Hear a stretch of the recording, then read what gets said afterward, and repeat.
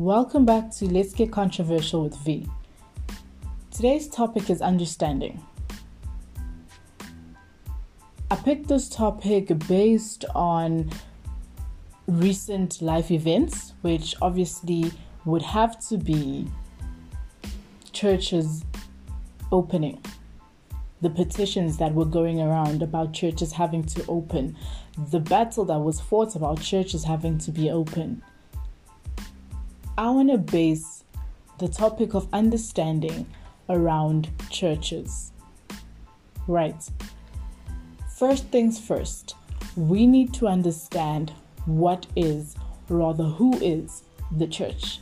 We need to understand what is tithe. We need to understand the laws given to us, and we need to understand what God says about the laws, about the government. Right. So, first things first, to answer the question, what is church? Church is not an establishment. That's one thing for sure. This is stated in the Bible. Church is the people. The people are the church. Right? Which is why we go as far as to say your body is a temple of God. The people are the church. No establishment will give you the knowledge you need to know about God. Wherever two or more are gathered, He is gathered with them. He being God, just for clarity. Okay? The people, is the church. So for this reason I say there was no need, still is no need, for the church to be open under such dire times. There's a wanting, but there's no need for the church to be open.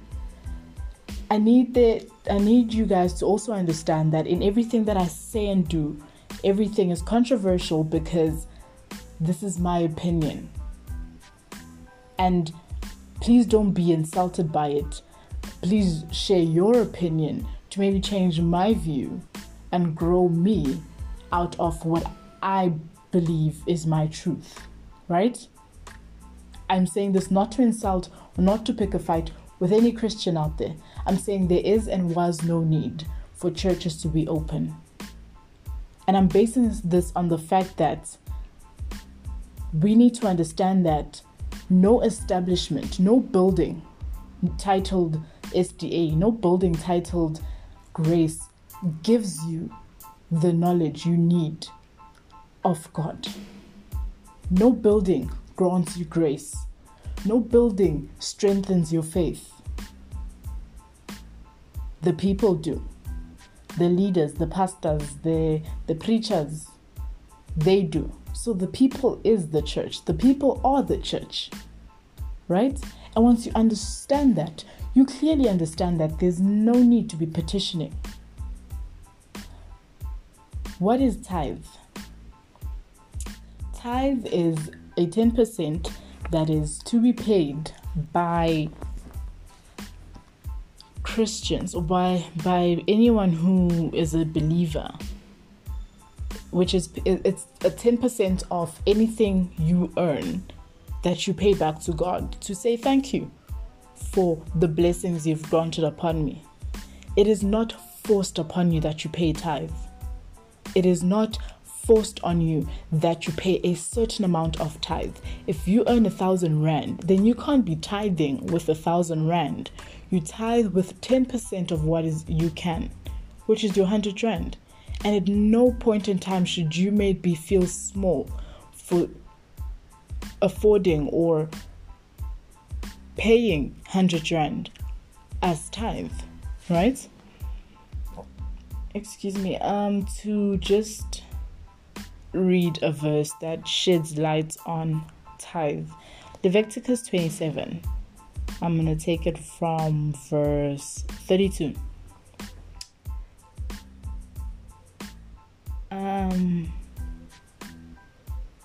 The tithe of the herd or the flock or whatever passes under the rod, the 10th one shall be holy to the Lord. He shall not inquire whether it is good or bad, nor shall he exchange it. And if he exchanges it at all, then both it and the one exchanged for it shall be holy. It shall not be redeemed. Okay? So, firstly, God does say in the Bible that he loves a cheerful giver. So if you give money cheerfully and it's within your 10%, then when you feel the need to say, I need it, like you didn't give with a pure heart, because you still don't understand why you're giving it back, and you're trying to redeem it where it clearly says it shall not be redeemed. So if we understood what tithe is, then we wouldn't and won't be pressured into paying monies we don't have. I repeat, right? And no leader, no pastor, no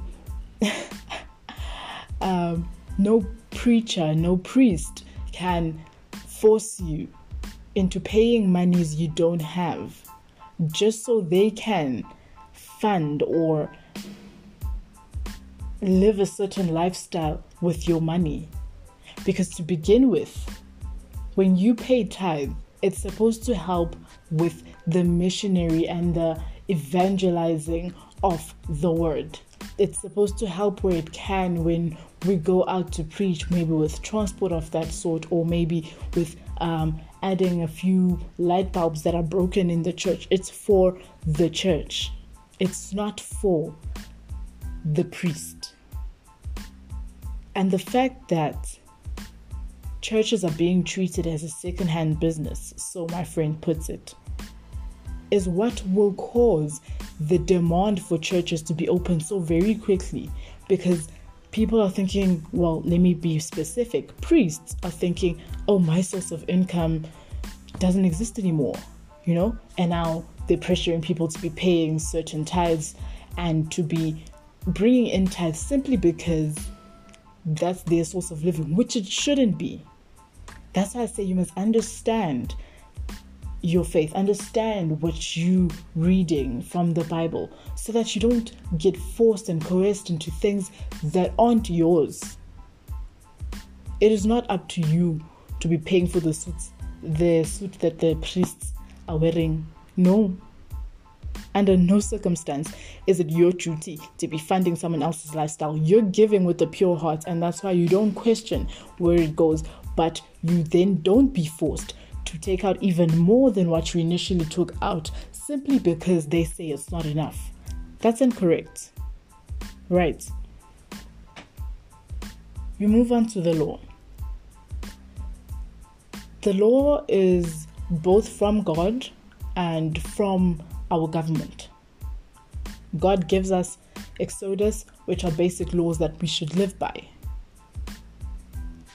And then we have the government saying things are locked down. We're on lockdown because of a disease we're fighting that we don't really know of. But then you get the very same people who are Christians, who are supposed to know better, who are supposed to be the salt of this earth, petitioning a set law. Okay. To quote the Bible, Romans 13 verse 1 to 7, submission to governing authorities. Let everyone be subjective to the governing authorities, for there is no authority except that which God has established. The authorities that exist have been established by God. Whoever rebels against these authorities is rebelling against what God has instituted, and those who do so will bring judgment unto themselves. Do you want to be free from fear of one in authority? Then do what is right, and you will be commended. For the one in authority is God's servant for your good. But if you do wrong, be afraid, for rulers do not bear the sword for no reason. They are God's servant agents of wrath, to bring punishment to wrongdoers. Therefore, it is necessary to submit to the authorities not only because of possible punishment, but also as a matter of conscience. This is also why you pay taxes, for the authorities are God's servants who give their full time to govern. Give to everyone what you owe them. If you owe taxes, pay taxes. If revenue, then revenue. If respect, then respect. If honor, then honor. This is what the Bible says about the law. Okay? It says we are to submit to the higher powers that have been put in place. Yes, you vote for your government. And once it's up there, as a Christian, you of all should know better than to be fighting set regulations, especially when it's in your favor to protect your lives. I don't see how it makes sense that a priest, a leader of a congregation, tell someone that, oh, sorry, you're number 51. Will that even happen? How will you turn someone away from receiving the good word simply because they are above a certain number? Why not just stay closed? You know? But anyway, it is what it is. This is the situation we're in right now. Churches are opening with the maximum of 50 people, which really makes no sense. Churches were meant to stay closed because we go to church for revival, and to be revived, we just need what? WhatsApp.